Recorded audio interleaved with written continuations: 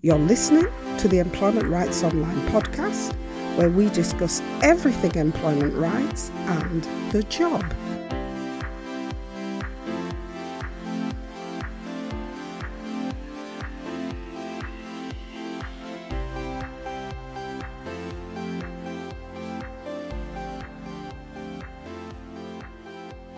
Hi everyone, I hope you're having a great Employment Rights Week as we move further towards full return to the workplace. Now, that brings us to another listener's question, which is a great question and one which came off the back of last week's episode about the employment status of agency workers. In fact, it's such a good question that we've changed the schedule to fit the question in this week. And the question we were asked is, what if I applied for a job, but when I started the job and got my first month's wages, my employer told me that I have to pay my own tax and national insurance because I'm self-employed? Does this make me an agency worker? Is this right? So the first thing to say is that we've responded to the listener directly and provided support for the listener to move this issue forward. But we felt that it was a really good question and one which we could share in this week's episode of the podcast. So back to the question. Now, if you're a regular listener to the podcast, you'll know that in week 6, we looked at the status of IR35 workers who are contract workers. Now, in that episode, we established that IR35 workers, IR35 being a reference to HMRC rules for off-payroll working, IR35 refers to everyone who contracts their services to the public sector, but who is not part of that public sector's payroll, and who, therefore, for tax purposes, are assessed as if they are workers and not self-employed by virtue of the fact that they are contracting their services to public sector organisations. Now, there are plans to extend this IR35 rule to the private sector, but IR35 currently refers specifically to contractors who contract their services to public sector organisations and are therefore taxed as if they are workers.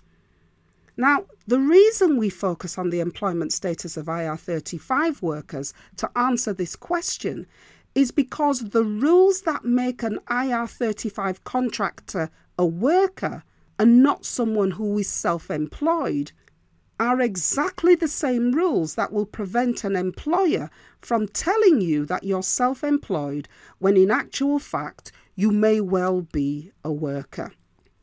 For avoidance of any doubt, if you're self-employed, you are not an employee or a worker of any type. So to establish if you're a worker, the rules are pretty straightforward. The first rule is called mutuality of obligation.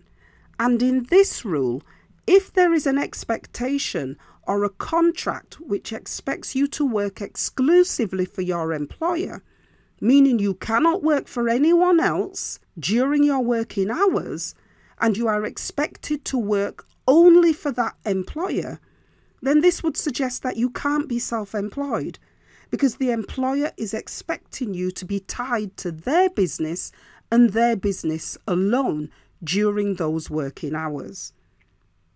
The second rule is that if the person you are working for can tell you where to work, or has ultimate control over what you do at work, or has ultimate authority over you and can dismiss you from your job, then this would suggest that you're a worker and not self-employed. Because if you were self-employed, you would be the person in control of these types of areas of your work. You would be able to say, do you know what, I'm not doing this job anymore, I'm off. And you'd be able to go and nobody would be able to stop you. Or you would be able to decide, I think I'll do the job this way. Because you're self-employed and you have the authority over yourself and how you do that work. You would also be able to decide that today you're not going into work. You'll send Kevin or Joanne to do the work for you, because you have the power to substitute somebody to do that work for you instead of you, and you can decide to go off and do something else. If you don't have the right to be able to control your own work in this way, then you're likely to be a worker, and your employer will find it difficult to convince a tribunal that you're anything other than a worker. The third rule is that if the company you work for has an obligation to provide you with work during the days and hours that you're expected to be at work, and the company you work for can tell you how they want you to complete that work and expects you to be obligated to complete that work, then it's likely that you're a worker.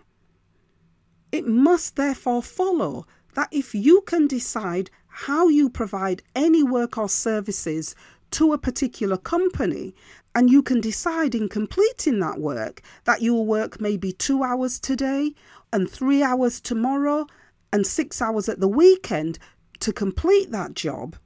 And when you've completed that job, the employer or the person who's hired you is under no obligation to find work for you to do, then you're more likely to be self-employed. The fourth rule is that if you receive what you believe to be regular wages, either paid in cash or paid directly into your bank account, whether or not your employer decides to give you a pay slip, because the pay slip is important, but it's not a determining factor for whether you're a worker or whether you're self-employed. So whether your employer decides to give you a pay slip or not, or even if your employer tells you that you need to produce an invoice before you receive any money, if you receive a regular payment, then you are likely to be a worker. The key here is the regularity of payments to you, which will suggest to a tribunal that you're being treated as a worker. So even if the employer tries to convince you that you're self-employed, if the employer treats you as if you are a worker, then you're likely to be a worker. And what's likely happening is that the employer is likely trying to hide the fact that you're a worker by not making the proper deductions from you and by not giving you the employment rights that come with your status as a worker. Some employers believe that if they don't treat you as if you're a worker, by not doing things like paying you holiday pay or not deducting tax and national insurance from your wages, that you will believe that you're self-employed and that everyone else looking on will think that you're self-employed. But a tribunal will apply a harder test than just how things look. And a tribunal will look at all of the rules before a decision is made about your employment status. And it will be for your employer to prove that you are not a worker. And the fifth and final rule is that if the company you work for provides you with any tools or equipment or office equipment or vehicles or indeed anything you need to enable you to do the job the employer is expecting you to do, then you're a worker. So it can't work if your employer comes along and says, well, Kevin buys his own pens and pencils and he's got his own mobile phone, and Joanne, she provides her own uniforms and her own working shoes, so Kevin and Joanne are self-employed. That won't work. To convince a tribunal in this area, then you would have to be responsible for providing any and every piece of equipment that is linked to you being able to do the job the hirer is expecting you to do. And even if you're buying small pieces of equipment, that will not be enough for an employer to convince a tribunal that you're self-employed. And the reason for this is because the tribunal doesn't just look at these rules individually. The test of whether someone is a worker or not is much more complex and not usually determined by any one of these individual rules on their own. Instead, an employment tribunal will look at all of the arrangements surrounding your status, something which the tribunal calls the multiple test factor. A tribunal will look at the whole picture and will look at everything in terms of the arrangements for how you are completing that work on behalf of the company. And that will be looked at before any decision is made about your employment status. So treating you as if you're not a worker when you're clearly a worker will not help the employer to avoid their responsibilities as your employer. It is accepted that sometimes employers take advantage of the fact that young workers in particular, and some workers generally, don't know enough about their employment rights to understand what rules should surround their employment status and what their employment rights should be for any given particular status. And in this situation, sometimes workers can be encouraged to agree to employment terms which allow the employer to take advantage of them to avoid the employer's legal obligations. And this is usually done because it's convenient to the employer to not have you on the books. But in not having you on the books, you are losing employment rights and you are losing employment protections. And this is why your employment status is important. So when an employer tells you that you're self-employed but treats you as if you are a worker, these practices are generally referred to as sham arrangements. And sham arrangements are usually in place because the employer wants to avoid or evade their legal responsibilities to you as a worker. Now, if you don't know the arrangements that should surround your status, and you don't know your employment rights, you're still likely to accept this kind of working arrangement. Because if you've been without work, you'll just be happy or grateful that at least you've got something and you've now got some money coming in. And in the beginning, things may go okay. But it won't be until you get into a dispute with the employer, perhaps over not being paid all the money that you're owed, or not receiving holiday pay that you think you're entitled to. And it will be at that point in time where things start to go wrong and you start to question the arrangements surrounding the job that you have. And it's at that point where you should consider putting in a complaint, what we call a grievance, because that's going to be the starting point for taking your case to a tribunal. Now, you don't necessarily have to wait for the employer to sort your grievance out, but it is good practice to make that complaint because you're putting the employer on notice that you have concerns about the way you've been treated at work.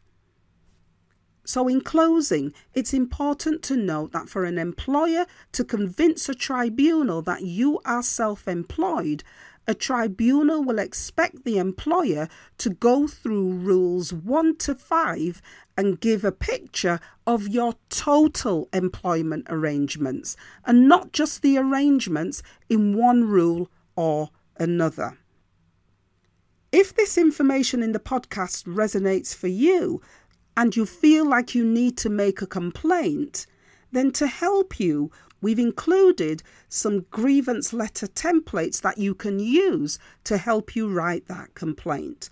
All you need to do is scroll down to the bottom of the show notes where you're listening to this podcast and press the See More button. Once you've done that, you'll see some live links which you press and they will take you straight to the downloads. Hopefully there's something useful that you can work with in this week's episode.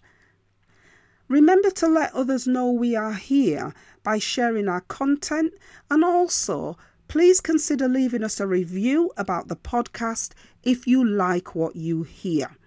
But above all, keep your questions and comments coming. Don't forget to access your free grievance downloads, which you'll find in the links at the bottom of the show notes. That's it for this week. We'll be here next week, where we'll delve into another podcast dealing with everything employment rights and the job. Thanks for listening. Bye for now.